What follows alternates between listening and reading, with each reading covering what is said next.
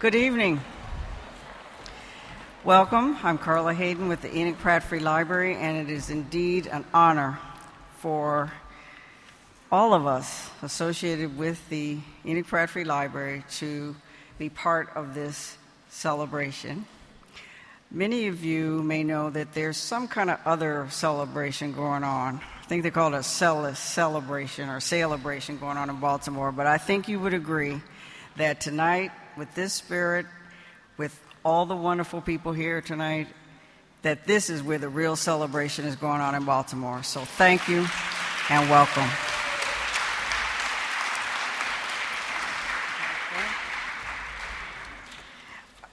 We have partners at the Pratt Library, and we have been blessed to have Dr. Joanne Gavin to be our newest partner, and now I think our fast friend for life.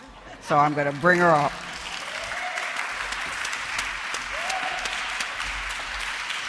Whoa! Look at this audience. This is fabulous. I must tell you, thank you so much, Dr. Hayden.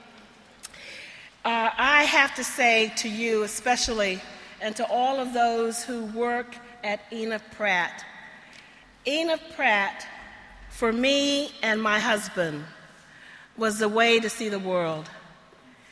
In Baltimore, those branch libraries, ours was on Wolf Street near North Avenue. And you remember that one, that branch? Yes, indeed. And that branch saved my life. So it feels like coming home when I come to Enoch Pratt Free Library. I want to say this is such an honor to be here, and I just want to give you just a little bit of the history of how all this came about. My friend Nikki Giovanni was the first person I called when Lucille Clifton died. And she consoled me as she could, and she said very quickly, if you have a reading for Lucille, I will read. And I think she thought better of it after a while. And the next morning, she called and she said, look, we need to do a tribute to the memory of Lucille Clifton. And we should do it together. And that resulted in 73 poems for 73 years. And at that particular event, Linda Coolish, the photographer of note for this exhibit, was there taking pictures. And her photographs are the ones you have seen or you will see in the exhibit upstairs on the second floor. I had the good fortune of also thinking about the Reginald F. Lewis Museum as a wonderful place for an exhibit for Lucille Clifton. So I went to the Reginald F. Lewis Museum on a Monday with my sister. It was closed. And I wanted to see Dr. Michelle Wilkinson, who I think is right here. Where is she? Here she is. And stand up, wave. Yeah. And so what happened? You have to hear this because this is a great story. So she wasn't there. So I left a message. And then I came to the Enoch Pratt Free Library, and I got to speak with Judith Cooper. My sister and I sat down, and I said, I really would like to have a photography exhibit based on the life of Lucille Clifton. And she said, okay. I thought it was going to be hard. She said, we love Lucille at Enoch Pratt. She was on our advisory board. Yes. Not only did she say yes to the exhibit, but she also said yes to having my sister, who's a caterer, do the food. I want you to know who this marvelous woman is, Judy Cooper, who is Director of Programs and Exhibits.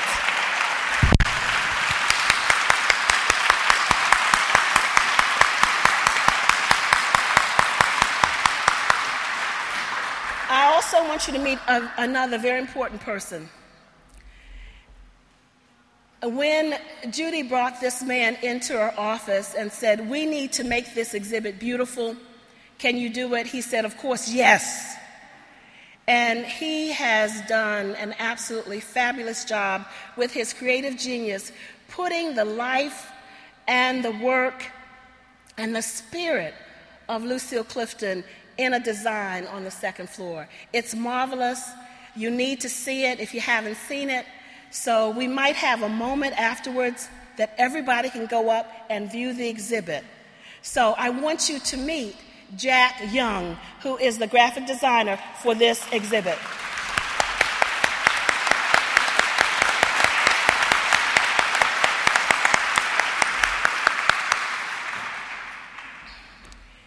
And finally, I want you to meet the photographer herself. Linda Coolish is a marvelous photographer. Not only is she a marvelous photographer, but she also is a woman with real courage and spirit. A year or so before 73 Poems for 73 Years, she had a very serious operation that almost eliminated her ability to take pictures. So when she appeared at 73 Poems in September 2010, I was so delighted. And she took the photographs that you will see upstairs. And they are gorgeous ones, most of them. Family pictures, no, but most of the other ones, yes. And so she had a really wonderful design for that particular exhibit, where she arranged those photographs in special ways, really being inspired by the titles of Lucille Clifton's books. So, without further ado, I'm going to bring her on, and so you can give her your thank you and your applause, and then she's going to read for a few moments, and then I will introduce our MC for the evening.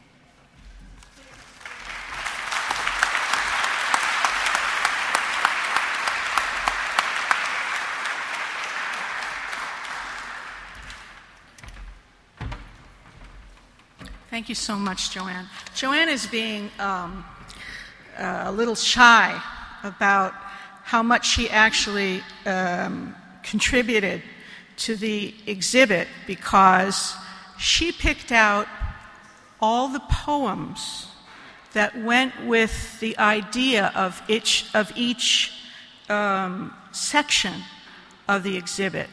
And those poems really pulled together the sense of the many ways in which Miss Lucille affected all of us spiritually and intellectually and historically and every possible way. And I just, for those of you who haven't seen the exhibit, or for those of you who have, I just want to say a little tiny bit about the organization. The first frame is of the poets who Lucille worked with at Squaw Valley and the American Academy of Poets and at Cave Canem. The second is takes its title from The Terrible Stories, and in it are the poets who had the kind of courage that Lucille did to write about violence and lynching and incest and cancer and the kinds of things that most poets did not, but Lucille did.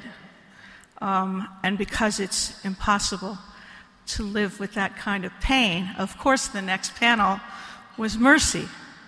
And in that panel were the poems that were about reconciliation and healing. And I'm sure there are people who have questions about what was Gordon Parks doing in there? I mean, he is a poet, but what was he there for? And he was there for one sentence, And that sentence is, he told people that he photographed with his heart, not with his eyes. And for me, that made him kin to Lucille. And there's also a portrait of an unnamed healer at a slave burial ground in Natchez, Mississippi. And I saw him perform a healing ritual, and I was incredibly moved. And then he turned around and walked away, and he had this drum tucked under his arm, and somehow seeing him leave with all that dignity and all that beauty made him part of Lucille's circle. And there's also a quilting panel for the poems that are collected in quilting, which of course have no poems about quilting. I didn't plan to tell this, actually. I told Alexia and Jillian this story, and now I'm telling everybody else. But in it, there's a lynching quilt. There's a very beautiful quilt consisting of paintings by a woman named McGee, who did... that's the lynching quilt, I'm sorry. The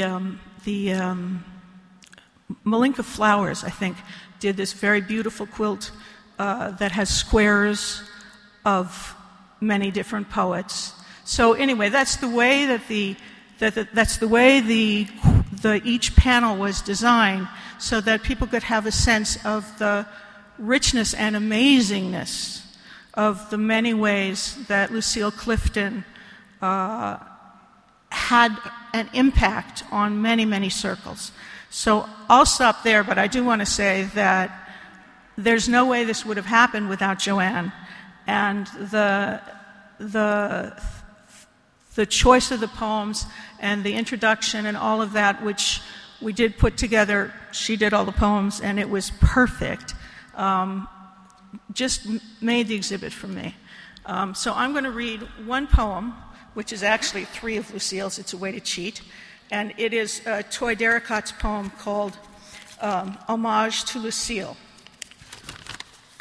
Tonight, when I changed my air reservations so I can come to Baltimore to honor Lucille, the one on the other side of the wire at us air is bland, and doesn't laugh easy. I'm trying to communicate not just that I have to change my reservation, but that I have to change it for the most important reason. Maybe if U.S. Air knows I'm coming for Lucille, they'll say, shucks, if it's for Lucille, just go free. Forget about the change fee. So, as introduction, I say, ever hear of Lucille Clifton? No. I am always flabbergasted about what people don't know. But I go on and make the ordinary reservation, getting charged the $100. And as she gives me dates and times and numbers, we get a little warmer till at the end I say, want to hear a poem by her? And she answers with her voice anew upsweep, yes. I run down the stairs with the phone like it's a new person in my house, a real woman coming to life somewhere close to my mouth and ear, and find it. Alphabetical on the shelf, good woman jumps into my hand. I open to the first poem and read, in the inner city, or like we call it, home.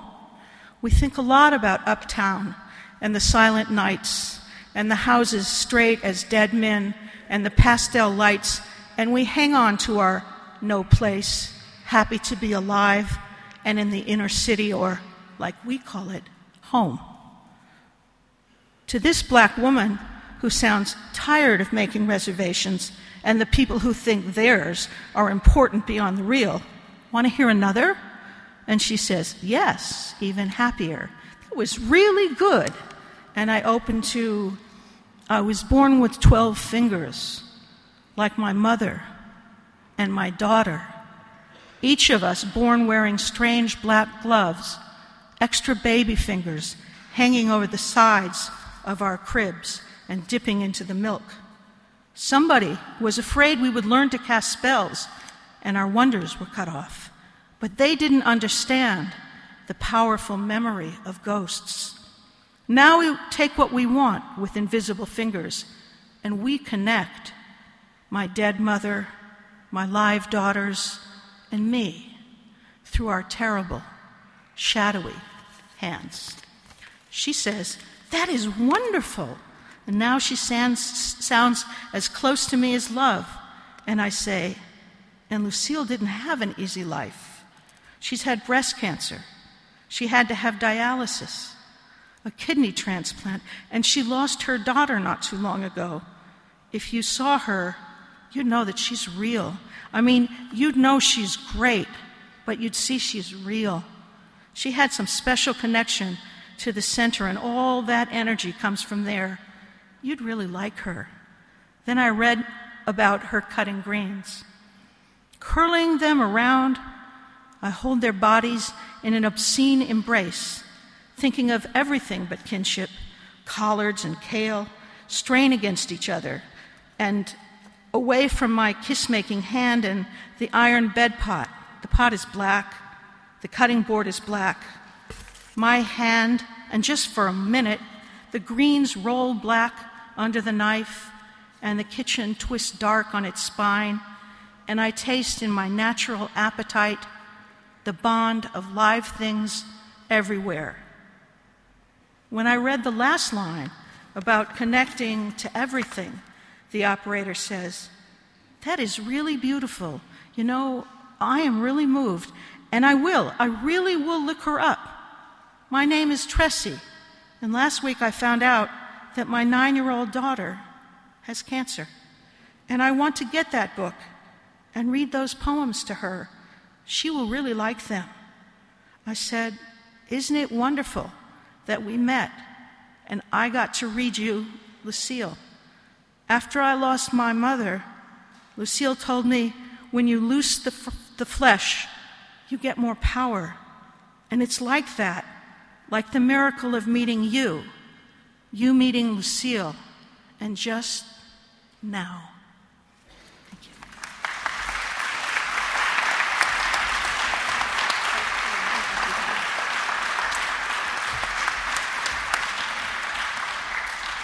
Thank you, Linda. And thank you for your wonderful eye in creating this exhibit. I certainly want to recognize the members of Lucille Clifton's family who are here. Please, Jillian and Alexia, would you stand up, please?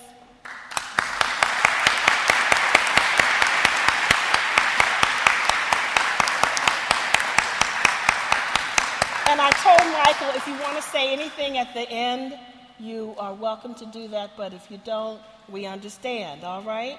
All right. I'm going to push along very quickly here, but I want to make sure that I introduce some special people. It's really wonderful when you have people who work with you, who really love the mission of your organization.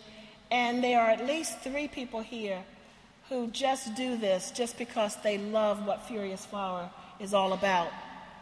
So I want to introduce you to the members of the Furious Flower Advisory Board who are present. Please, would you stand up? Merle Winger, who is our chair.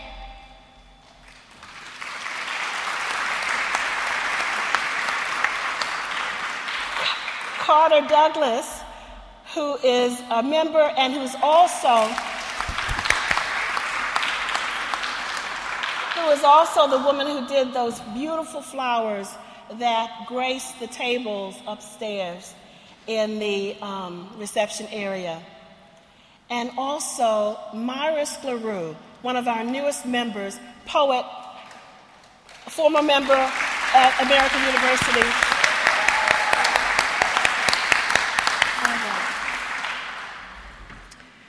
All right, and I certainly want those members of my staff to wave, and you'll hear from them, at least one of them, at the end of the program. Please, Jill Wade and Kalela Williams. She's back there. All right. Now to the major part of the program. I am so pleased to introduce to you a man who was not only Lucille Clifton's colleague, but was Lucille Clifton's friend, and one, I would dare say, almost a part of the family. His daughter is Lucille Clifton's goddaughter. So that recommends him. Michael Glazier, who it was for 38 years a member of the faculty at St. Mary's College, was in 2004 named as Maryland's Poet Laureate and served in that position for 5 years, following in the footsteps, if you will, of Lucille Clifton herself. I had a long prepared introduction for him, but suffice it to say, he is a man who allows a poem to be, allows the poem to come into its own. And I'm so particularly happy that he is going to be able to use this time in retirement to produce more poems, because I know he has so much to say. So, I want to say the next voice you hear after mine will be the voice of Michael Glazier. But before I sit down, I would be remiss if I did not advertise the fact that there is another exhibit that will open on Lucille Clifton tomorrow. Guess where?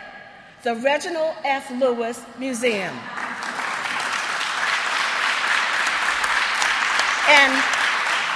And this is the end of the story. Dr. Michelle Wilkinson called me 3 days later after Judy Cooper said yes. She said, I'd like to do an exhibit as well. So did Furious Flower hit it out of the ballpark? 2 exhibits that will run from June until December, honoring the life and legacy of Lucille Clifton. I am so excited. So, Nikki, my friend, this is what comes out of love and friendship. Thank you so much. So, would you please give Ena Pratt welcome to Michael Glazier.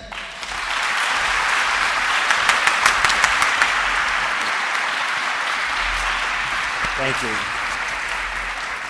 Let me add my voice of welcome. It's wonderful to see so many friends here celebrating Lucille, and in our celebrating of her life and her poetry, we are all friends together. For Lucille, poetry was a commitment to living an authentic life. Often her poems bring comfort and encouragement, and often also they are meant to be perfectly disturbing, even painful, challenges to both herself and to us to move more deeply into the heart and truth of things. As a poet, Lucille was above all a truth teller. She liked to think of herself as the social activist Dorothy Day thought of herself, as one who comforts the afflicted and afflicts the comfortable. Academics and critics will long argue about Lucille's place in the world of letters. I think of her as being beyond categorization, a 21st century poet in the 20th century, one of the great truth-tellers of the contemporary era. An example.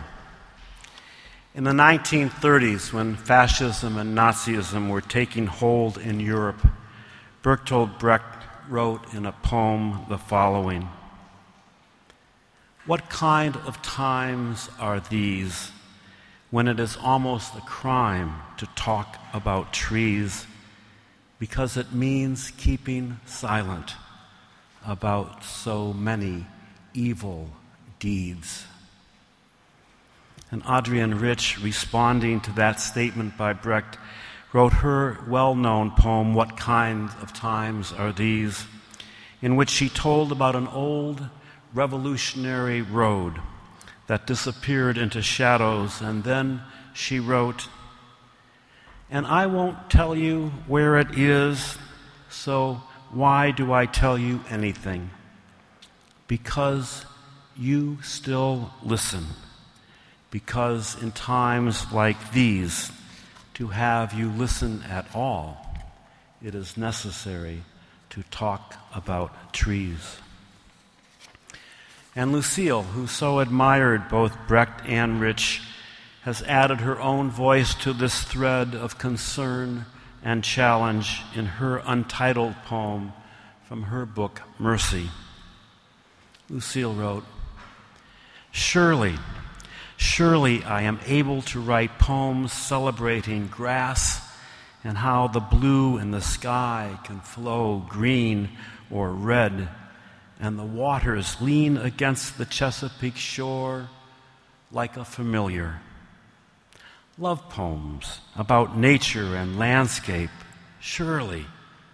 But whenever I begin, the trees wave their knotted branches, and why is there under that poem always an other poem? Lucille's faith in the human heart was strong, and while she was always wary of the complexity of that heart, its potential for evil as well as its promise, she rarely faltered in her belief in the transformative power of truth. As this wonderful gathering of her friends reads poems this evening, do listen for those lines that convey Lucille's courage as a truth-teller and her belief in the transformative powers of truth. If it resonates with you, if the poems resonate with you, may I encourage you to accept them as an invitation to carry them with you out into the world when you leave here this evening. The poets tonight will read without introduction in the order listed in your program. Enjoy. Thank you.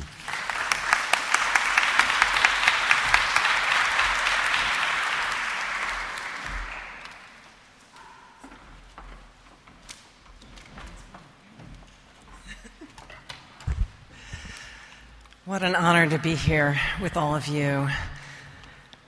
An enormous thank you to Joanne, to Linda for the spectacular pictures, and to, of course, Miss Lucille for all that she gave to all of us. I'm going to read a few of her poems, very short ones. One of her great, great gifts to poetry was her amazing concision. She could say brilliant things with few lines, and we all are schooled by her every day. We try to be. We don't ever live up to it, but we try. This poem is called Eve's Version. Smooth talker slides into my dreams and fills them with apple. Apple snug as my breast in the palm of my hand. Apple sleek, apple sweet and bright in my mouth. It is your own lush self you hunger for, he whispers. Lucifer, honey tongue. Yeah. It's like the creation and everything, sex and woman all at once. And then her ability to capture all of history, again in a very short poem, all of our American history and its curses. Photograph my grandsons spinning in their joy. Universe, keep them turning, turning. Black blurs against the window of the world for they are beautiful, and there is trouble coming, round and round and round. I think of Trayvon Martin and all the young men that we've lost so soon, so early. And she could do that. She could bring us to the pain. And she could bring us to the defiance, too. And this poem is called Study the Masters, and it's in one of the exhibit spaces in the beautiful exhibit upstairs. I don't know this for a fact, and maybe someone who knew Miss Lucille well can tell me, but there was a moment when the American Academy of Poets, which was a very, shall we say, establishment organization. It was all white guys at that time, and and there was some noise about that, and so one of them was quoted in the New York Times Magazine as saying, well, we considered Lucille Clifton, but she's not really a master of the form. Of course, we kicked those butts, and later she was brought into the Academy because we all know she's a master of the form. So this poem is called Study the Masters. Like my Aunt Timmy, it was her iron, or one of hers, that smoothed the sheets the master poet slept on. Home or hotel, what matters is he lay himself down on her handiwork and dreamed. She dreamed too, words, some Cherokee, some Maasai, and some huge and particular as hope. If you had heard her chanting as she ironed, you would understand form and line and discipline and order and America. Yeah. So I'm going to finish up with a poem of mine. It's brand new, which is kind of insane, but it's a tribute to all of the poets and all of the Americans who have fought to make this country live up to its stated goals and aspirations. And it's called, funnily enough, Drinking as a Political Act. The way my Virginia daddy made them, mint juleps were a sacrament. He folded ice cubes inside a clean tea towel, then pulverized them with a wooden mallet that wasn't used for any other purpose. Picked mint he'd grown and tended in a strip of rich black earth that hugged the south side of our house on the south side of Chicago.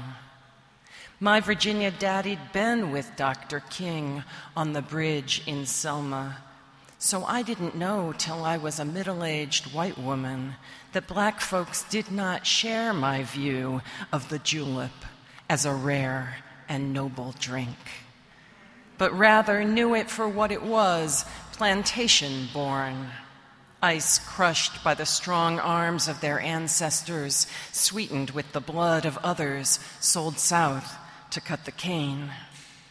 But wait, what if we reclaim the mint julep, drinking as a political act? I don't mean we forget my Virginia forebears who sat on their wide porches and sipped the minty coolness of the labors of people they took to be their property. I don't mean forgiveness even. I mean, let's raise a glass to those who unmade that hideous life, who keep unmaking it each day with their hard, truth-telling love. Come, here. Let me make you a sweet, ass-kicking julep. Let me thank my daddy as I show you how it's done. Thank you very much. Here's a drink to Miss Lucille.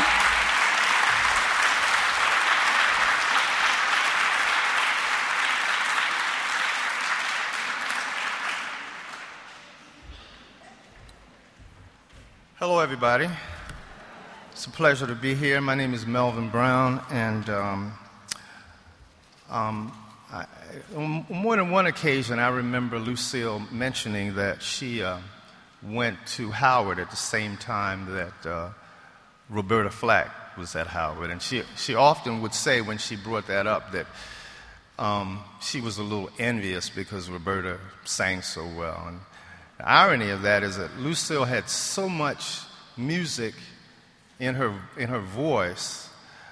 Even when she wasn't reading the poem, she had music in her voice. It was just wonderful to hear her read. So I'm not reading a poem of Lucille's. I'm reading two poems that I think Lucille would like. One of the poems is a poem that I sent to Lucille in a card. Michael, my buddy Michael, had told me that she wasn't doing well at one point, and I sent this to her in a card, so she did see this poem. It's simply called Birthdays. And I like to say that this poem is Clifton-esque because in its form and in its style, and it's short. And Lucille, I used to like to hear Lucille say about her poems. She'd say, people always ask me why my poems are short, and I tell them they're short because when I finish, I stop. She used to say that a lot. I like to hear her say that. Okay, this is a poem called Birthdays. I have always had these two big eyes in the world, and though they have been small in knowing real gifts at times, they have always been in the world, open and ready to be huge lovers of holier instructions. They have always been in the world, open and willing to feel the shapes of saner ways. Today they feel the ways you give a world of words, and those ways are so sane. Today they feel the world owes you birthday presents, gifts as sane as yours, gifts as sane as yours. So Lucille did bring a lot of sanity in the world, a lot of wisdom. I met her when I was the editor of Chicory magazine. It was published by the Pratt Library, and Lucille would often refer budding poets to me to be published in Chicory, and that's how I really got to know her. When I met her, she was Miss Clifton, and after about 20-some years, I used to greet her, I used to say, Lucy Girl, because there was a relative in her memoir, Generations, that referred to her as Lucy Girl. So whenever I saw her in the later years, I would say, what's up, Lucy Girl? And I enjoyed that familiarity with her, and I think she didn't mind it at all. What else did I want to say?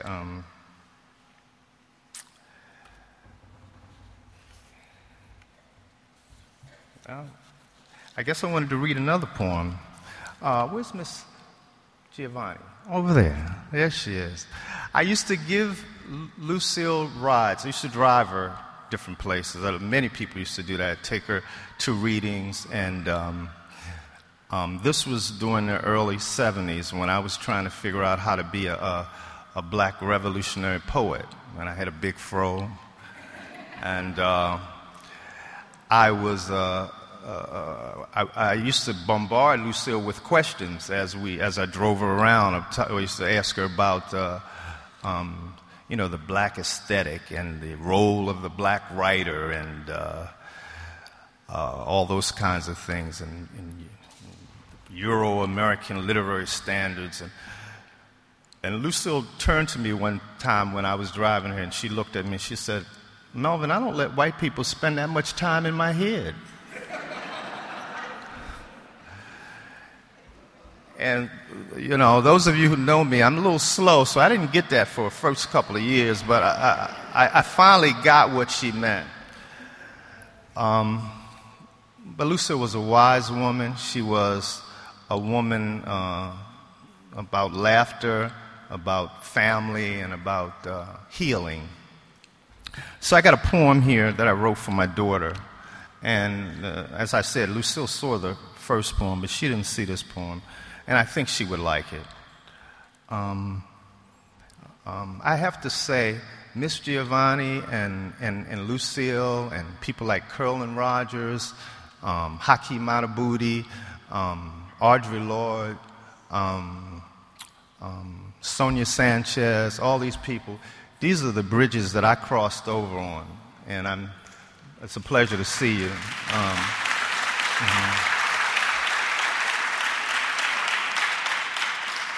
I make sure their words and their works are remembered in the minds and hearts of my students. Okay, this is a poem called Island Girl for my daughter Maya. My daughter was once a mysterious island place to me, an enchanting land all her own. Years before, when her fatherland and her motherland separated and became two continents at war, I could see my daughter setting herself adrift, both a part of and apart from the landmass which she was created by, both apart from and a part of each parent's memory and expectation. But back then I was so anxious, and what I wanted most was to know her because I was afraid of what was happening to her, and I worried about what I thought she might be feeling when hateful bombs of blame and accusation were hurled from both directions of the world she knew, exploding in ugly anger over her skies. Because I was so far off in the distance, I always just wanted to reach her and protect her from all the frightening uncertainty that I imagined was thundering into her childhood nights and burning fear into her sleep. But she was a mysterious island place all her own. Today, being with her brings me great peace and joy, and although she is still a mysterious island, I've discovered a way of standing at a special spot on her horizon, and by the time she sees me peeking at her, I've already seen her from where she can't see me see her. And I've already seen the magic brightness of her, smiling, laughing, shining, and sparkling under her now beautiful island sky. And I've already seen her spirit like a colorful seashell revealed when a gentle wave recedes slowly from a sandy shore. Thank you very much.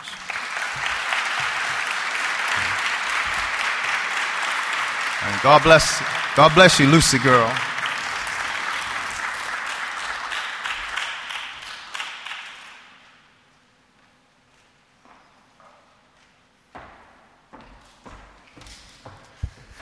Good evening.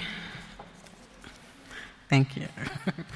I have to say I am overjoyed and I'm honored to be here to talk to you all about Miss Lucille. Miss Lucille, I've always said her work to me is like a tall, cool glass of lemonade on a hot summer day on somebody's wraparound porch on a swing. It feels like home, and it just resonates on every single layer of who I am as a black woman. It just resonates. And I have to say that the poems I wanted to share with you all today of hers are poems that I teach in a 10-week seminar that I actually co-teach at the Folger Shakespeare Library in Washington. In this 10-week seminar, we invite kids, grades 10 through 12. They learn about female poets from Shakespeare's time to the present. So, of course, Miss Lucille had to be a part of that. And I have to say, this is the 1 week in the class where they gel. When they read these poems by her, they say, oh, I didn't know that people wrote poems about this. And what is that, you ask? Well, how about this? We'll start off with To My Last Period. Well, girl, goodbye. After 38 years and you never arrived splendid in your red dress without trouble for me somewhere, somehow. Now it is done, and I feel just like the grandmothers who, after the hussy has gone, sit holding her photograph and sighing, wasn't she beautiful? Wasn't she beautiful?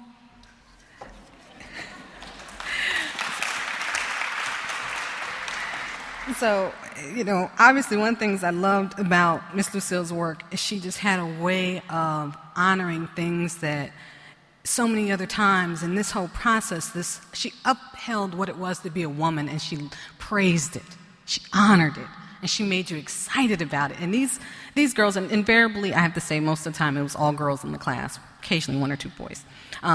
These girls would just be like, "What? There are actual poems about your period?" And I'd say, "Yes, doesn't it make you feel excited?" And sometimes they would say, "You know what? It actually does now." And I'm like, that's the point. That's what she can do. She makes you excited about being a woman. And so then I have to follow with Poem to My Uterus. You, uterus, have been patient as a sock, while I slippered into you my dead and living children. Now they want to cut you out. Stocking I will not need. Where I am going, where am I going, old girl, without you, uterus, my bloody print, my estrogen kitchen, my black bag of desire? Where can I go barefoot without you? Where can you go without me?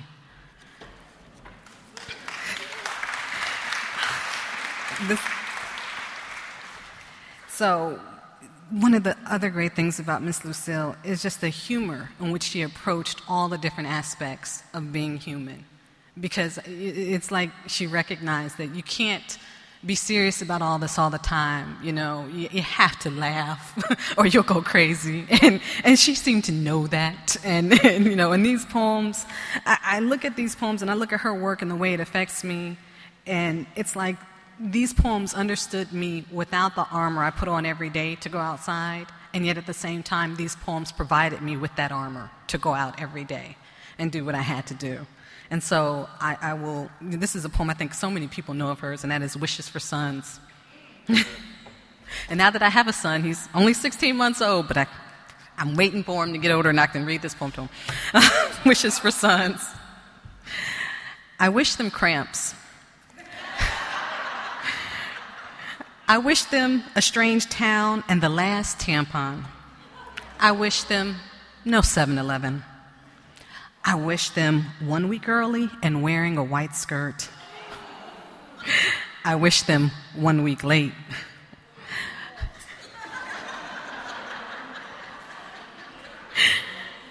Later, I wish them hot flashes and clots like you wouldn't believe. Let the flashes come when they meet someone special. Let the clots come when they want to. Let them think they have accepted arrogance in the universe, then bring them to gynecologists not unlike themselves.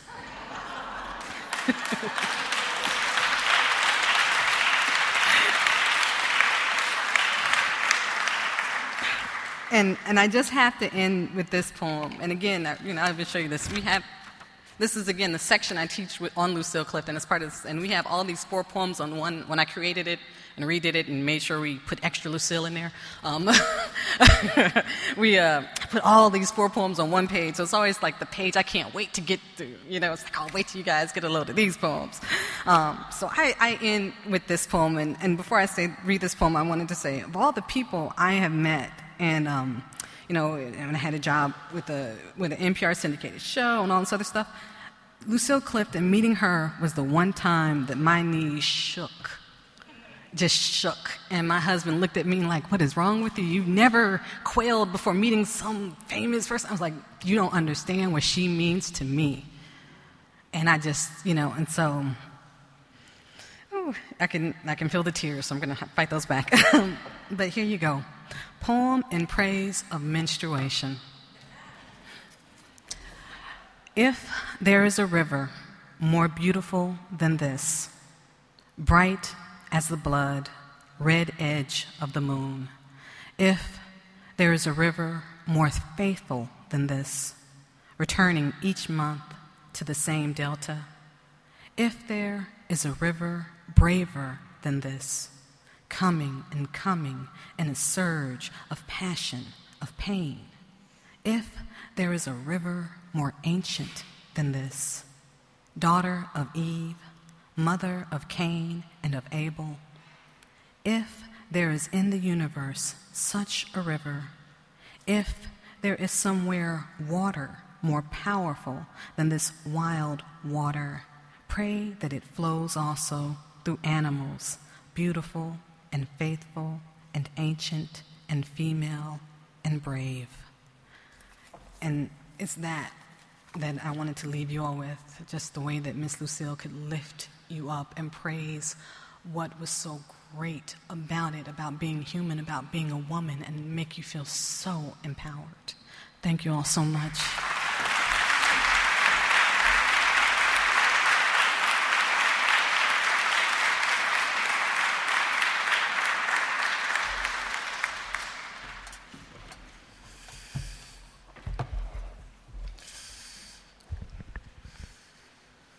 Lucille, look at what you've done.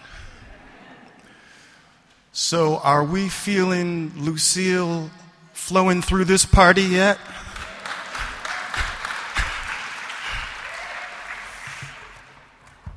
I did not know Lucille personally.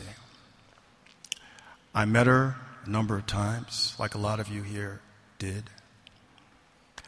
But you did not have to know Lucille personally in order to know her personally and in order for her to know you personally. So, at one point, I interviewed Lucille for a literary journal. It was an amazing interview. You can imagine the kinds of magical, transporting things that she said. And when we were done, I got my nerve up, and I told her I had some work of my own coming up that I didn't know what to do with. I was a little scared of it, actually.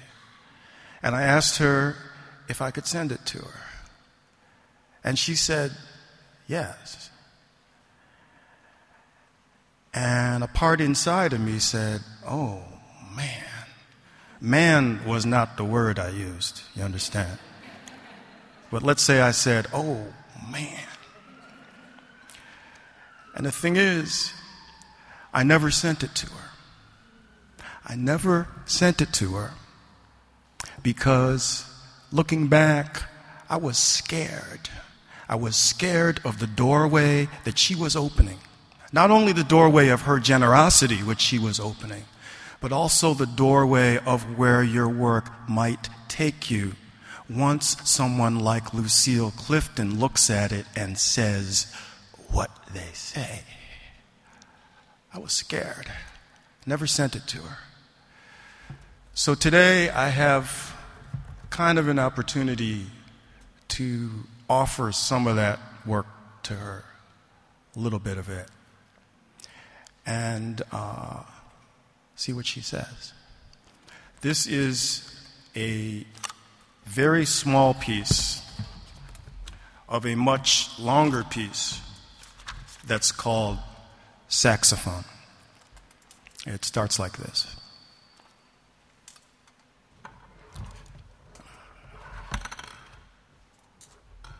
First, it starts with propping the thing up so it'll stay. Yeah, cool.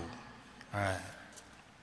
Got to get my reed together first. Reeds are like weird things, especially when you are a, let's say, improving saxophonist.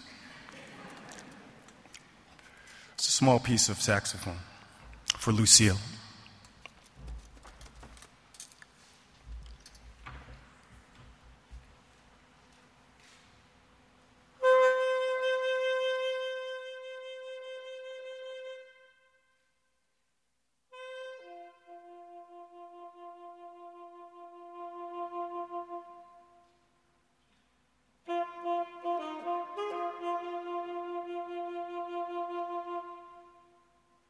Thank you.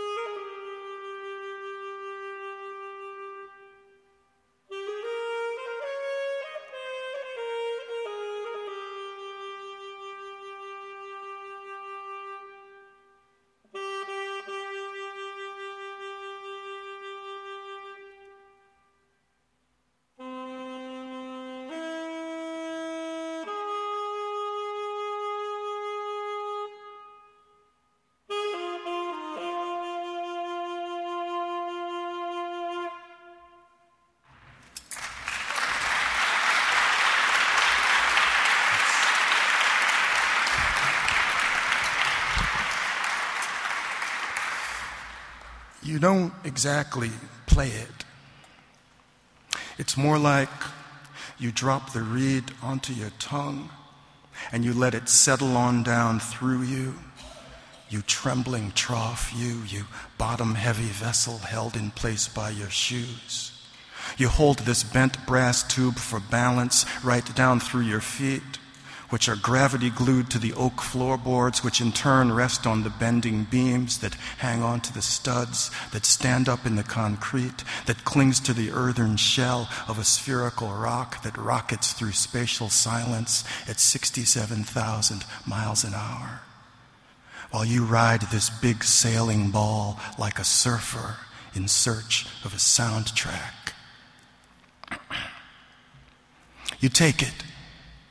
You let the reed sink through your tongue until you feel the tires of the cars outside on the wet road dig their fat teeth into your pebbled pink suction. You take it, baby. You French kiss the friction all the way down into its motor throat. Your soft works worming in traction against itself. You take it, you tongue it. Some exhaled song about the way you want to walk right out of the knotted membrane of your name. The way you want to walk till your past falls away like a tail. You want to walk until God gives up on you and sends his angels back home from the hunt like skunked hounds. You want to walk till you slide off your bones into your natural body. You take it on any street.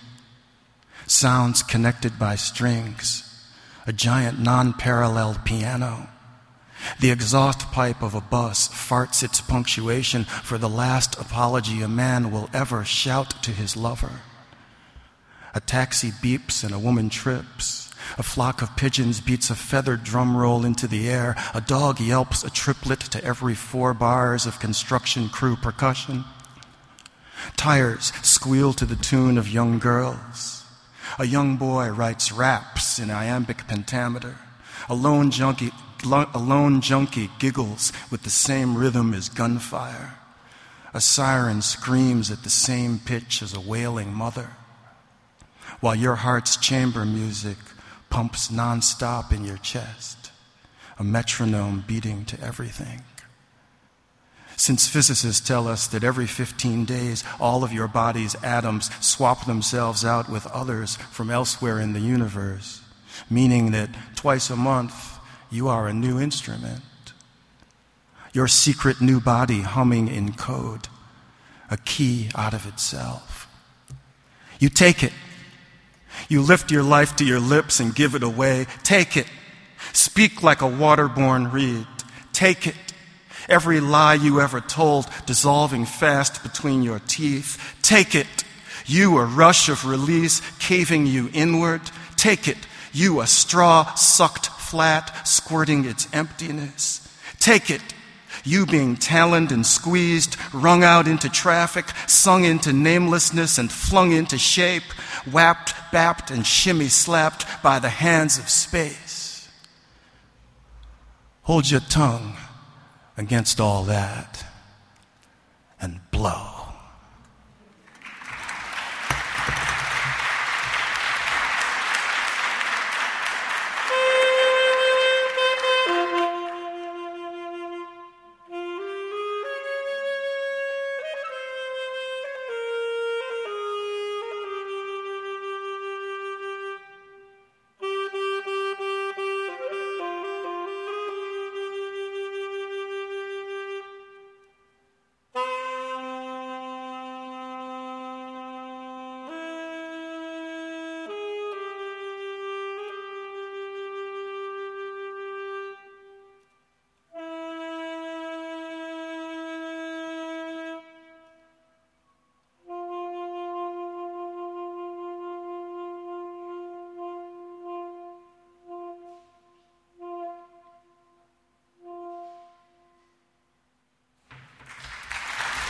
Thank you, Lucille.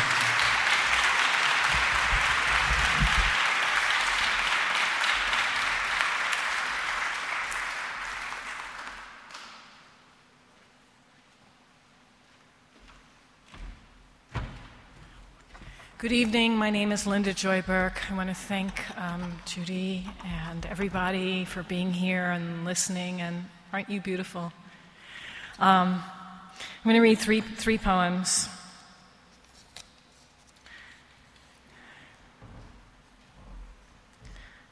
This morning, for the girls of Eastern High School. This morning I met myself coming in, a bright jungle girl, shining, quick as a snake, a tall tree, a me girl. I met myself this morning, coming in, and all day I have been a black bell ringing. I survive, survive, survive.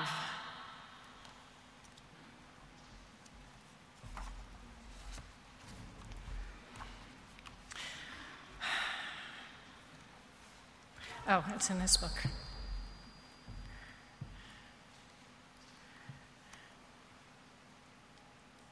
Usually I have a lot to say, but I think everybody else has said so many amazing things that I don't want to add to what's already been written. This poem is called Daughters. Woman who shines at the head of my grandmother's bed, a brilliant woman. I like to think you whispered into her ear instructions. I like to think you are the oddness in us. You are the arrow that pierced our plain skin and made us fancy women. My wild, rich grin, my magic mama, and even these gaudy girls. I like to think you gave us extraordinary power. And to protect us, you became the name we were cautioned to forget. It is enough, you must have murmured, to remember that I was and that you are. Woman, I am Lucille, which stands for light. Daughter of Thelma, daughter of Georgia, daughter of dazzling you. And one of the poems that I had the opportunity to share with Lucille when I was a younger poet, some 30 years ago, or I think it was in the 80s actually. Was that 30 years? It's a long time, isn't it?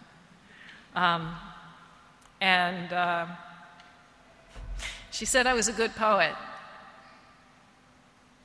and that helped on the journey. And considering the atmosphere of the world today, I wanted to share this poem. It's called For Carlotta, who died at the age of 20, a soldier in Angola. We want our daughters to be able to dance again in firelight and moonglow. We want them to pass their blood to fertile ground through rite of passage rather than under the pressure of shrapnel stopping their hearts. We do not want to be here merely to have the men laugh and lick their lips and drip obscenities on our breasts. We do not want to bear down hard in our bellies to have infants born into this loveless, cruel world. We want our light like aurora, like simmering heat reflected from shafts of golden grain to come not from M16s and grenades, but from round tables filled with fruit and brown bread and hands not afraid of holding each other. We want peace. We want peace because we're tired of giving up our children to the gasoline burnings of week-old flesh. We want peace because it's been so long since we could dance unafraid. And we want so much for our motherlands to heal. Namaste.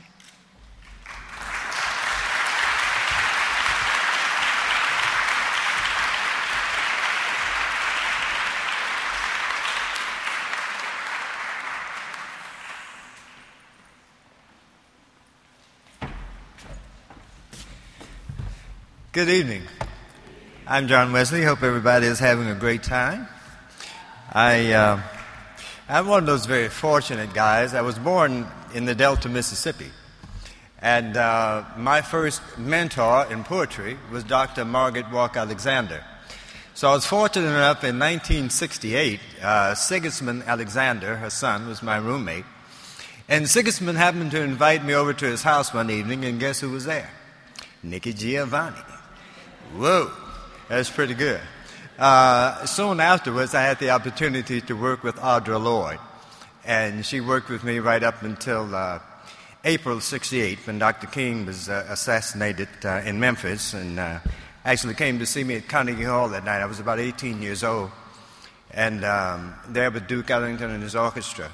And that was the last time I had the opportunity to actually see Audre Lorde and talk to her.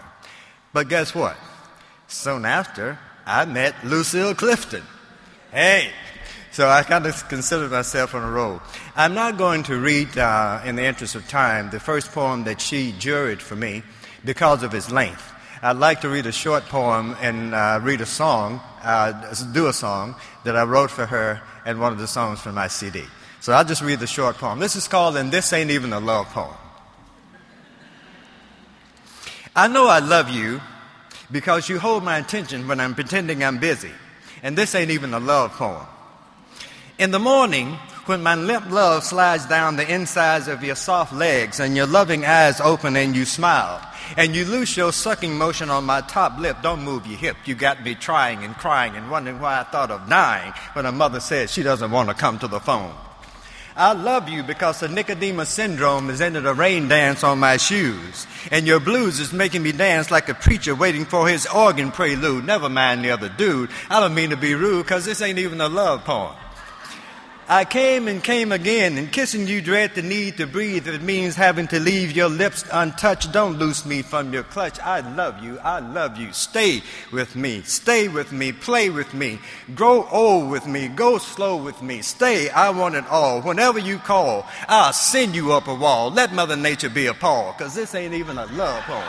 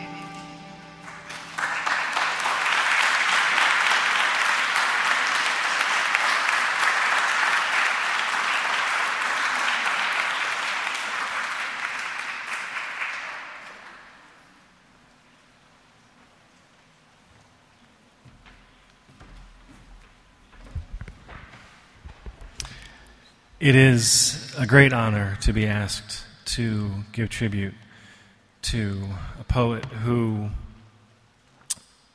paid tribute to so many others by bearing witness, as other people have talked about, bearing witness to the difficulties of this country. At the cemetery, Walnut Grove Plantation, South Carolina, 1989. Among the rocks at Walnut Grove, your silence drumming in my bones, tell me your names. Nobody mentioned slaves, and yet the curious tools shine with your fingerprints. Nobody mentioned slaves, but somebody did this work, who had no guide, no stone, who molders under rock. Tell me your names, tell me your bashful names, and I will testify. The inventory lists 10 slaves, but only men were recognized. Among the rocks at Walnut Grove, some of these honored dead were dark, some of these dark were slaves. Some of these slaves were women. Some of them did this honored work. Tell me your names, foremothers, brothers. Tell me your dishonored names. Here lies, here lies, here lies, here lies, here.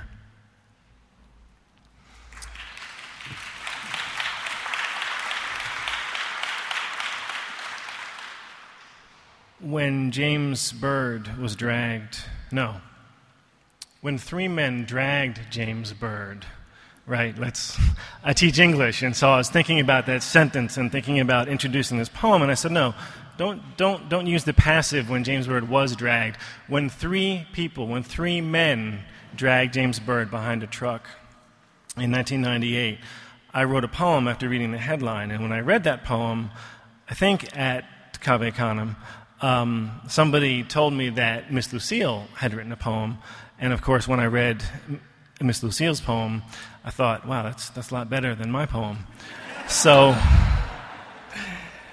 here is Miss Lucille's poem, Jasper, Texas, 1998, for Jay Byrd. I am a man's head hunched in the road. I was chosen to speak by the members of my body. The arm, as it pulled away, pointed toward me. The hand opened once and was gone. Why and why and why should I call a white man brother? Who is the human in this place, the thing that is dragged or the dragger? What does my daughter say? The sun is a blister overhead. If I were alive, I could not bear it. The townsfolk sing, "We shall overcome," while hope bleeds slowly from my mouth into the dirt that covers us all. I am done with this dust. I am done.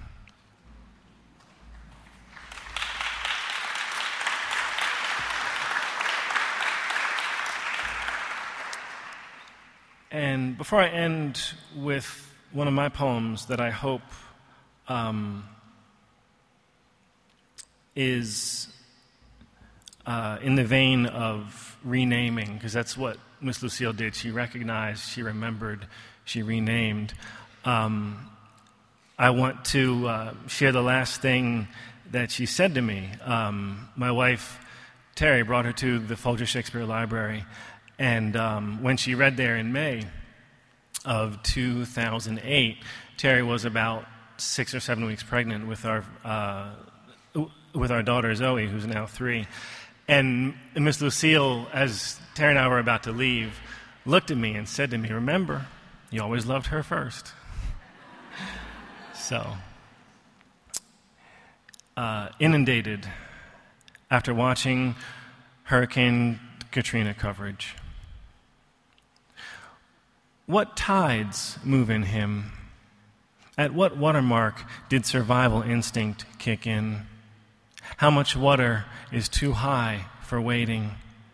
At what pitch of a baby's cry does the father think diapers or food instead of too deep, too much wind? On film, his trudge out of the French Quarter Walgreens will be labeled looting. His visage, gait, indistinguishable to the casual viewer from people clutching stereos, sneakers, alcohol, any item the newsroom seems to suggest black people grab first. But look closely. See Huggies under his right arm. Who can know his story? Who wouldn't grab a 12-pack if the bad day that sends us to Scotch on a Tuesday were strung together for months, for lifetimes? If what a teenager makes working a summer job had to feed a family? If health care, a house, were fleeting dreams?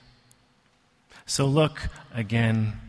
He carries milk with the Huggies, and he's black, and he might not have made it home, but you wouldn't probably have heard if he didn't. So call him father or husband, maybe Larry or Junior, handsome, thoughtful, drenched, scared, but not looter.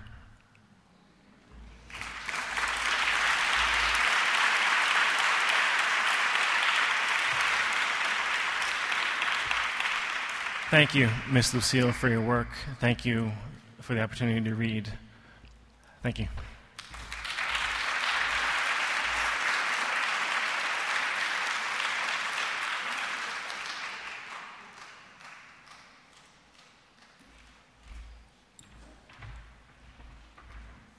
Wow, I didn't know it was that many people back there. Good evening, everyone. I'm so happy to see you all tonight for this occasion, and I feel so blessed and honored to be here tonight and to share with you about Miss Lucille. I'm going to read a few of the Fox poems. The Fox poems are among some of my favorite poems of Lucille's, and I discovered them when Blessing the Boats came out, and I hadn't read them. And I have a good friend who's very ill right now. She has MDS, and so I was thinking tonight I should read some of the cancer poems for her, but then I thought about the Fox poems because she and I both really believe in totem and these spirits of animals, and how they were always telling us things.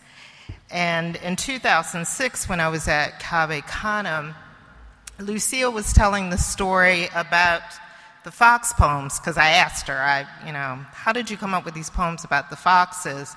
And she says, well, it actually happened. I went to my place in St. Mary's, and there was a fox sitting there, and I'm like, what is this fox doing? And the fox, to me, was communicating with her, and these beautiful poems emerged. So I'm going to share a few of these.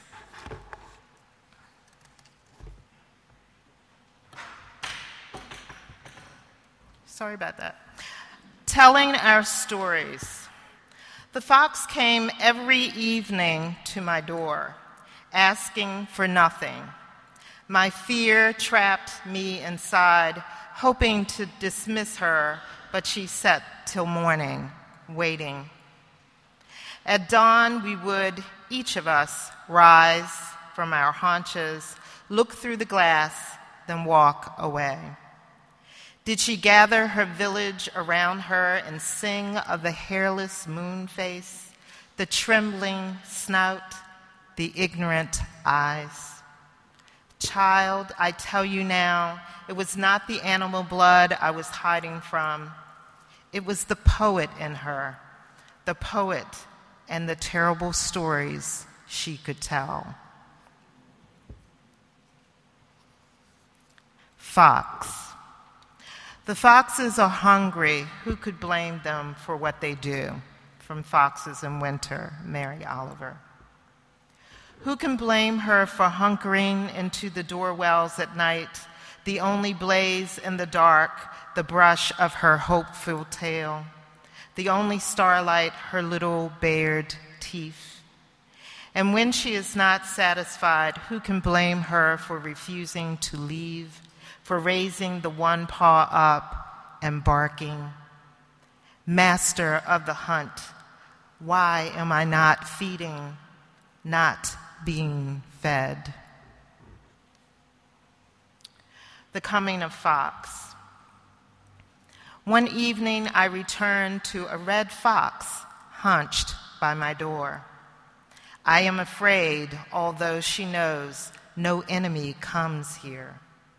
Next night again, then next, she sits in her safe shadow, silent as my skin bleeds into long, bright flags of fur.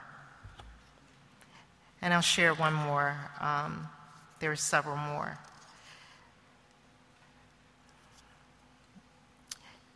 A dream of foxes.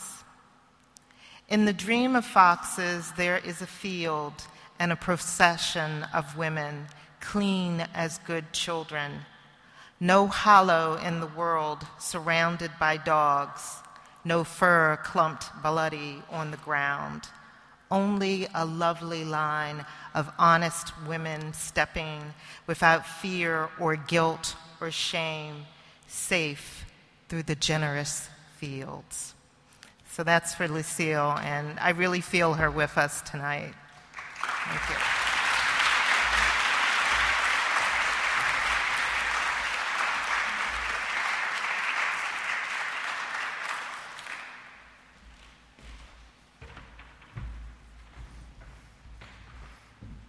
How beautiful you are. I want to read something by Lucille, I guess sort of a poetic statement taken from an interview with Charles Rowell for Callaloo, and then something about Lucille on behalf of those of us who had the great pleasure of working with her at a Kavi Kanam retreat, and then end with one of Lucille's poems. However, as a Pratt employee, thank you, Judy Cooper, for not letting me go, and Dr. Hayden. It would be remiss of me to say that Lucille is literally part of this building.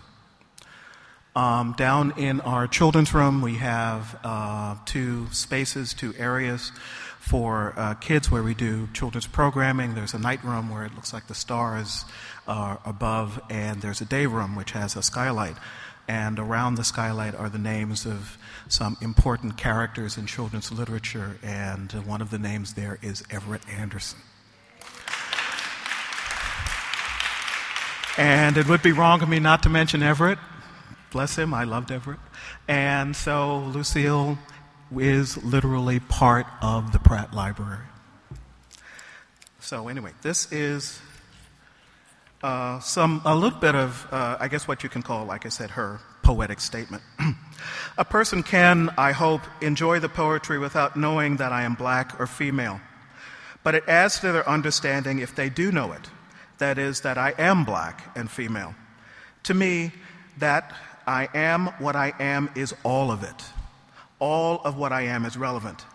Do you know what I mean? I say to students all the time that either or is not an African tradition. Both and is tradition.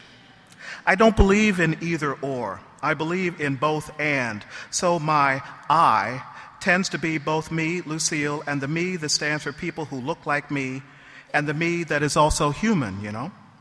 I think if I distinguish anything, there's a distinction between what I look like on the outside and what somebody else does, and what we are on the inside. So it's me as the outside and me as the inside. What I'm writing is also history. And some of it is the history of the inside of us, and some of it is the history of the outside. Poetry is about more than logic. Poetry, it seems to me, comes from both intellect and intuition. One doesn't separate oneself out. It's not either or, it's both and again. And so if I write, I must write out of the whole of what I am. In writing poems, of course, I have to use my intellect, but that's not all I use. I use intuition. I even use fear, I try to use everything that I am. Now, in the academy, I can talk about creative writing programs. I teach in them. One tends to think of poetry as not only an intellectual exercise, but one that's just for the eyes. Does it look like a poem? Must be a poem. But I'm interested in other questions. Does it sound like a poem? Does it feel like a poem? Does it tell as much of the whole truth about being human as it can? Because the whole truth is that we're not all just our head and what we think. Logic is very useful. So is feeling. I wanted to, when I was here, I wanted to do a program.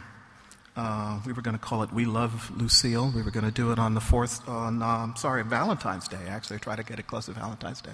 Because, as you can see, so many people did, and it's one of those things where, you keep thinking about something, we should do this while she's alive, we should do this, because she knows, but she really needs to know, and I know you're not supposed to have regrets, but that's my one regret. But she used to say, well, as you know, Valentine's Day is February 14th, and it's Black History Month, and somebody once asked her about Black History Month, well, do you do readings during Black History Month? She said, well, the ancestors worked so hard, I think that I just take February off in honor of the Black History Month.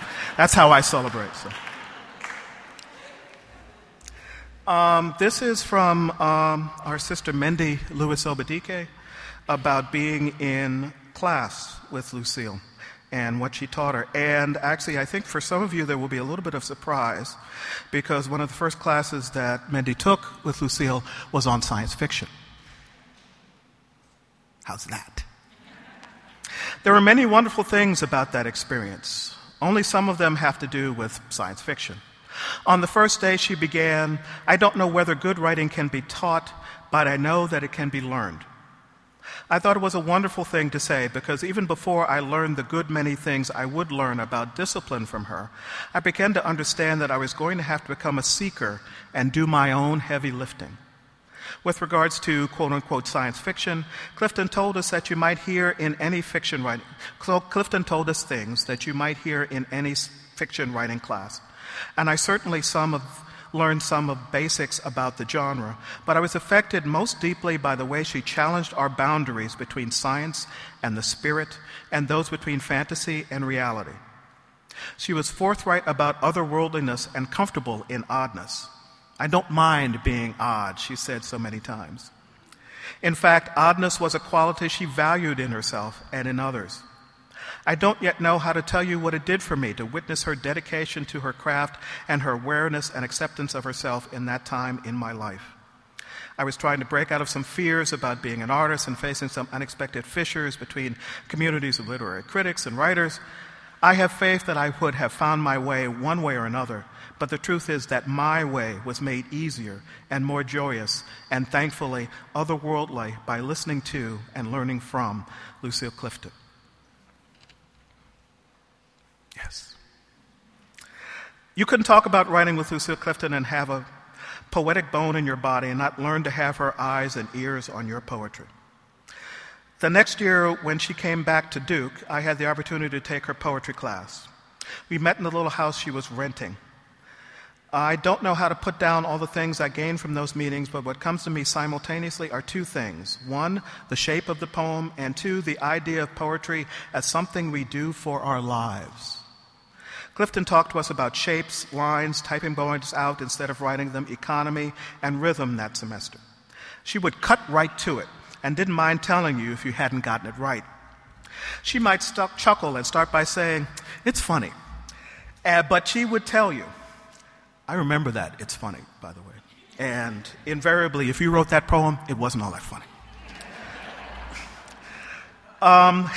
Reading and writing and talking poetry with Clifton in that little house brought home to me how much writing poetry was a process of personal significance. Poetry was certainly something she valued doing in public, and was certainly important to her to speak for those who could not speak for themselves for a variety of reasons. But she also taught me that it was a way we could understand and improve our own lives. Each of us is a bridge. We lead one another to one another, and if we do it right, to the lives we hope to live. And finally, this is from Good Woman. The light that came to Lucille Clifton came in a shift of knowing when even her fondest sureties faded away. It was summer. She understood that she had not understood and was not mistress even of her own off eye. Then the man escaped, throwing away his tie, and the children grew legs and started walking, and she could see the peril of an unexamined life. She closed her eyes, afraid to look for her authenticity. But the light insists on itself in the world. A voice from the non-dead past started talking. She closed her ears, and it spelled out in her hand, "You might as well answer the door, my child. The truth is furiously knocking."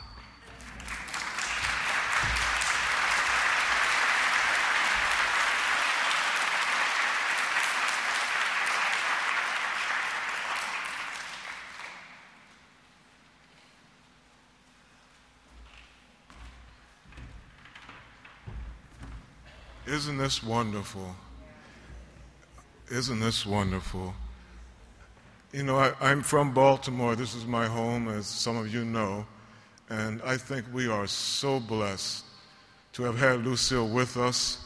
She left one steel town and came to another, Baltimore. And I think that I know for sure my life would not have been the same without knowing Lucille. My friend Melvin Brown and I, Melvin read earlier, Melvin knew Lucille before I did, and she talked to him about me.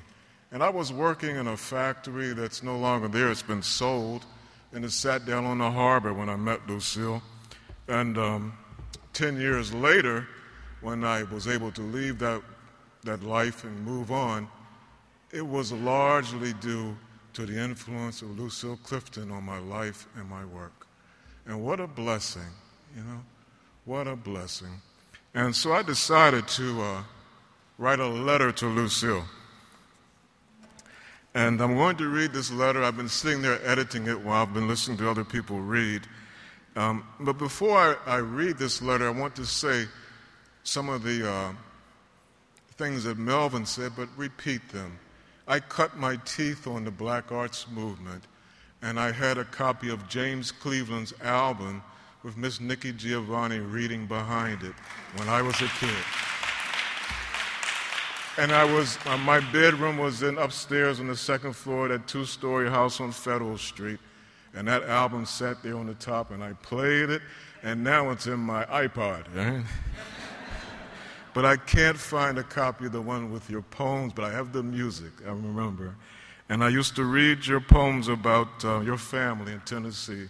And that was part of the formation of my consciousness as a poet. Dear Lucille, I hope this letter finds you in the best of all possible states, there in the dimension you help me know is just another part of life. I write with a faith you help me have in how life goes on over there and how there is this bridge called language. You help me understand how to write by opening up, letting things come. I have never lost that way. Sometimes I'm more deliberate with projects and that kind of thing, but you showed me the road to my imagination and how traveling that road was about letting go and receiving. What a blessing. Oh, my soul, what a blessing of a lesson for life. Remember back in 1977 when you gave a reading at the Martin Luther King Memorial Library, we had my father's 72 Chevy Impala, the green car with power windows and air conditioning. My Ford Maverick wasn't quite so comfortable. I wanted to be as much in style as I could, considering we were going to Washington, where looks matter more than anything, it seems. Besides, I had just come out of a case of bad nerves, as people used to say. I loved you for many reasons, especially that you understood my struggles and gave me support. I never got a chance on this side of things to tell you how important that was to me. Do you remember when we met? It was around the middle of the fall of 1974 or early that winter, around the time Get Christy Love was on television. You were at a branch of the Pratt Library giving a reading. A woman I knew and who liked me had decided to help me. I was writing poetry by then, writing and trying to get myself together. Being 23 is not the easiest thing in the world, but there you were. I guess you were about 38 years old at the time. You took up the space where you were standing with such a regal air. I got out of the factory. It surprised some folks, and it surprised me too. I wasn't sure I was going to be able to escape, and there I was working right across from where Frederick Douglass lived until he made his escape. People asked me what was my connection to Frederick Douglass, why his life is important to mine, and I just get stunned, Lucille. You know what I mean? I just get stunned. I give half an answer and walk away. People don't understand slavery, do they? Getting your things together at night, tying them up in rags, watching the night sky to see how much light there is, checking on what might hold you back or catch you, the really bad dogs or the overseer with no compassion whatsoever. That's a living metaphor for black folk. I swear, Lucille, I believe it is a living metaphor standing for the kind of preparation we have to make to do what we got to do to make a bigger way in life.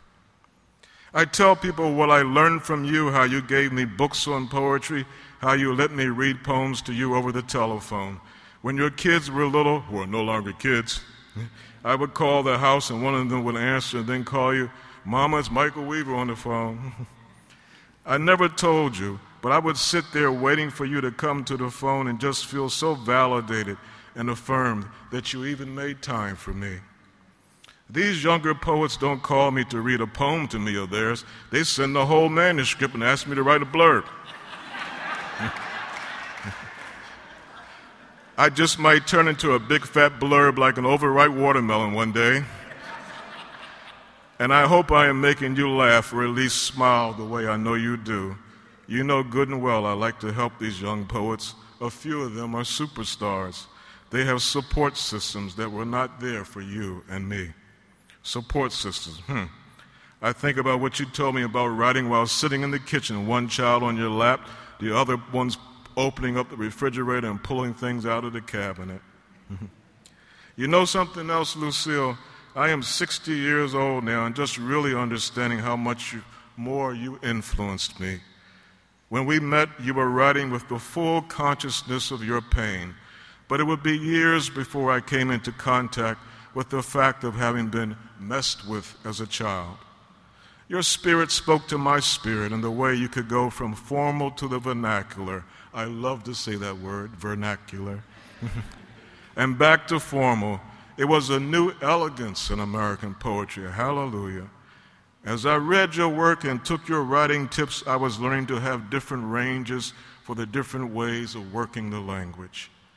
It's a gift, I guess, and I don't really know how the gift works with the pain. The pain is not required for the gift, but some folk think it happens that way. I just think we are so sensitive, it makes us vulnerable to folk who prey on people. Some people think the pain makes them a poet, but pain comes to a lot of people.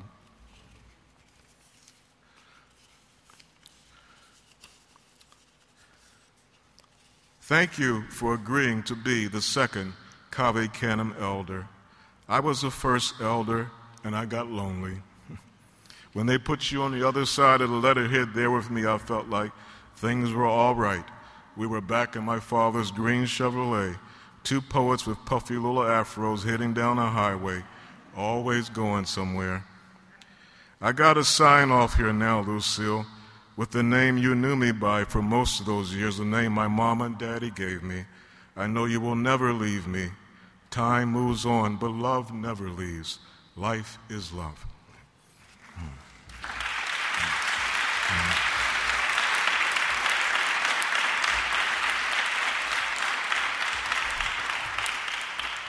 And I have one short poem to read by another poet who was important to me and to Lucille, Langston Hughes. And it's a kind of love poem.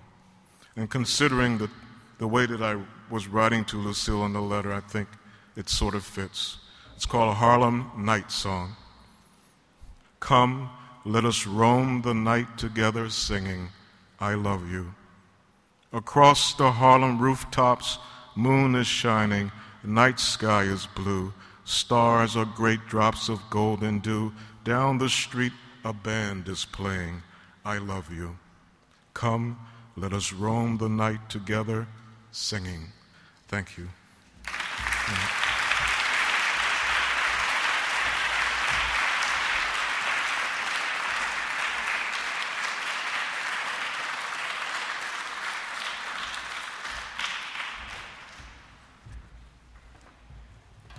I was born in the Congo. I walked to the Fertile Crescent and built a sphinx. I designed a pyramid so tough that a star that only glows every 100 years falls into the center, giving divine, perfect light. I am bad. I sat on the throne drinking nectar with Allah. I got hot and sent an ice age to Europe to cool my thirst. My oldest daughter is Nefertiti. The tears from my birth pains created the Nile. I am a beautiful woman. I gazed on the forest and burned out the Sahara Desert. With a packet of goat's meat and a change of clothes, I crossed it in 2 hours. I am a gazelle, so swift, you can't catch me. For a birthday present when he was 3, I gave my son Hannibal an elephant. He gave me Rome for Mother's Day. My strength flows ever on. My son Noah built Newark, and I stood proudly at the helm as we sailed on a soft summer day. I turned myself into myself and was Jesus. Men intone my loving name. All praises, I am the one who would save. I sowed diamonds in my backyard. My bowels deliver uranium. The filings from my fingernails are semi-precious jewels. On a trip north, I caught a cold and blew my nose, giving oil to the Arab world. I am so hip, even my errors are correct. I sailed west to reach east and had to round off the earth as I went. The hair from my head thinned, and gold was laid across 3 continents. I am so perfect, so divine, so ethereal, so surreal. I cannot be comprehended except by my permission. I mean, I can fly like a bird in the sky.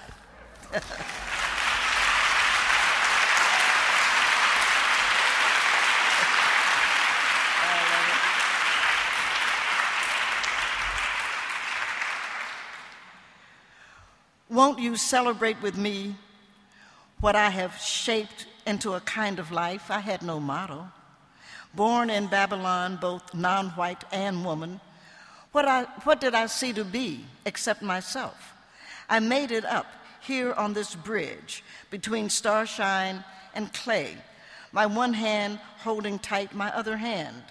Come celebrate with me that every day something has tried to kill me and failed.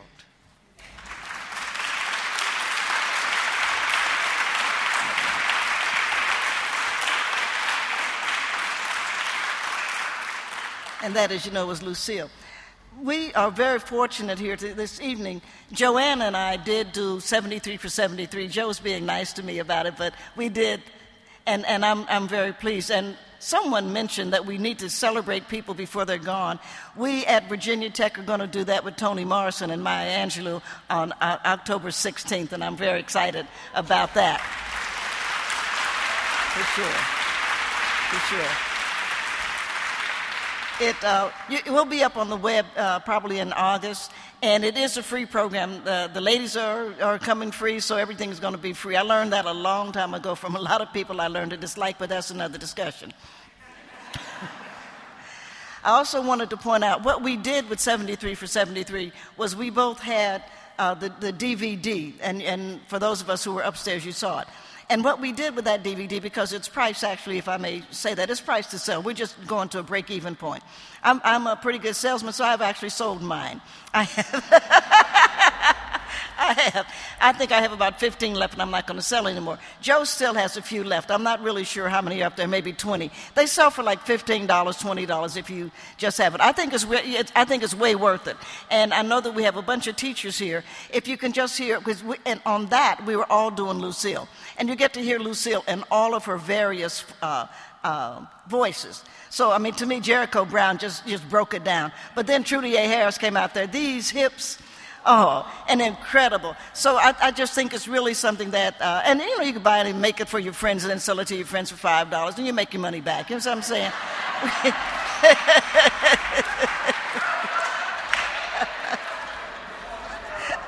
Well, and I must say I'm pleased to be back at the Pratt. I always enjoy coming here. And the last time I was here was with James McBride, who was actually one of my favorite people to do anything with. He is such a nice person.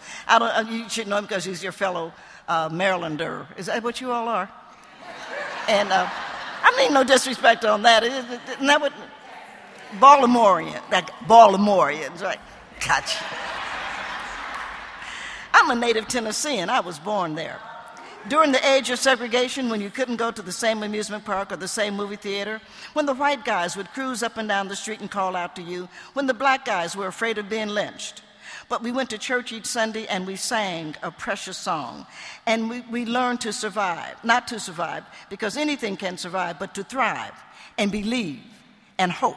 I'm a native Tennessean. I was born there. But I was only 2 months old when my mother and father moved my sister and me to Cincinnati during the age of segregation, when Dow drugstores wouldn't serve us, when neighborhoods were redlined. But at least Mommy could get a job teaching and Daddy could get a job behind a desk. And after all, if you are a college graduate, that's the least you can expect. Though the Pullman Porters took us south each summer and watched over us with an unfailing faith and got us from there to here. I'm from Knoxville, Tennessee. I was born there, in the only state in rebellion that didn't have to undergo Reconstruction, in the volunteer state that sent as many from one side as another, in an area where, if I just have to have my car break down, I would prefer any holler to any city neighborhood. But there was no work and no way, and the chronic angers that flared would chase us to Ohio. We were not Liza crossing the river, just 4 people, 2 in love and 2 who were loved, who needed to put a rest to the rage. But the rage stayed, and someone had to go. I chose me, but I was born there, so the going was a coming. I'm a native Tennessean. I take no joy in Davy Crockett nor Jim Bowie. They were wrong to be at the Alamo. They were wrong to fight for the theft. I loved James Agee. I loved Thunder Road, though I, a native Tennessean, was not allowed to play a bit part when the crew came to town to film the movie. Ingrid Bergman and Anthony Quinn came to take a walk in the spring rain. And despite it all, I like Andrew Jackson. At least he knew the big guys were wrong. I'm a native Tennessean. I graduated Fisk University in Nashville. I know that the freedmen paid for that school. Nobody gave them anything. Pennies and nickels and prayer and determination. The freedmen paid for it, and many others. I know the American Missionary Society took the money the Jubilee Singers made to save Fisk and used it for other purposes. I know the American Missionary Society was wrong. I was educated by the singers of those songs. I love those songs. How could I not love Nashville? How could I not love Dinah Shore, who invited the Jubilee Singers to sing at the Grand Ole Opry, then had to hear the rumors? She sang on, sang until she saw the USA in her Chevrolet. I once saw her on a plane. I was going to the cabin. She was in first class. I said, "Hey." She smiled and said, "Hey, back." When I got Georgia on my mind, I rode the Chattanooga Choo-Choo to Lookout Mountain. I saw Memphis and was enchanted. From the mighty Mississippi gracefully turning all red to Beale Street beats at midnight. All those blues from so many bloods decided to turn my blues to Memphis gold. W.C. Handy, Bobby Blue Bland, B.B. King, the late, great Johnny Ace, stacks and stacks of music, American music. The Athens of the South held Tennessee music, but Memphis put the tears to the lonely and crossed over. Everybody wants to rock to my rhythm. I am Memphis. I heard the shots that took Martin. I know who killed the king. I'm a native Tennessean. I know what it is to be free. I am singing the country blues. I am whittling a wooden doll. I'm underground mining coal. I am running moonshine. I'm a white boy with a banjo, native to West Africa. I am a black boy with a twang, native to the hills. I am smart. I am cool. I am unafraid. I am free. Yeah, I'm a native Tennessean.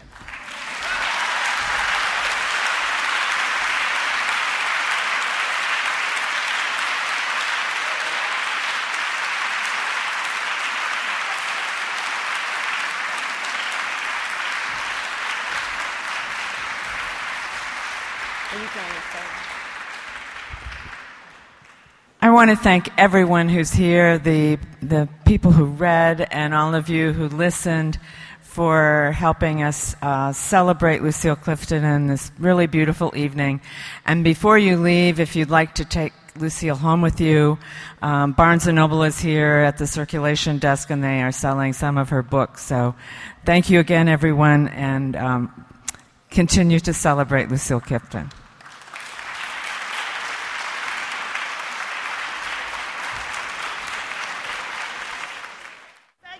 Coming. Please, you may go upstairs and see the exhibit. Second floor.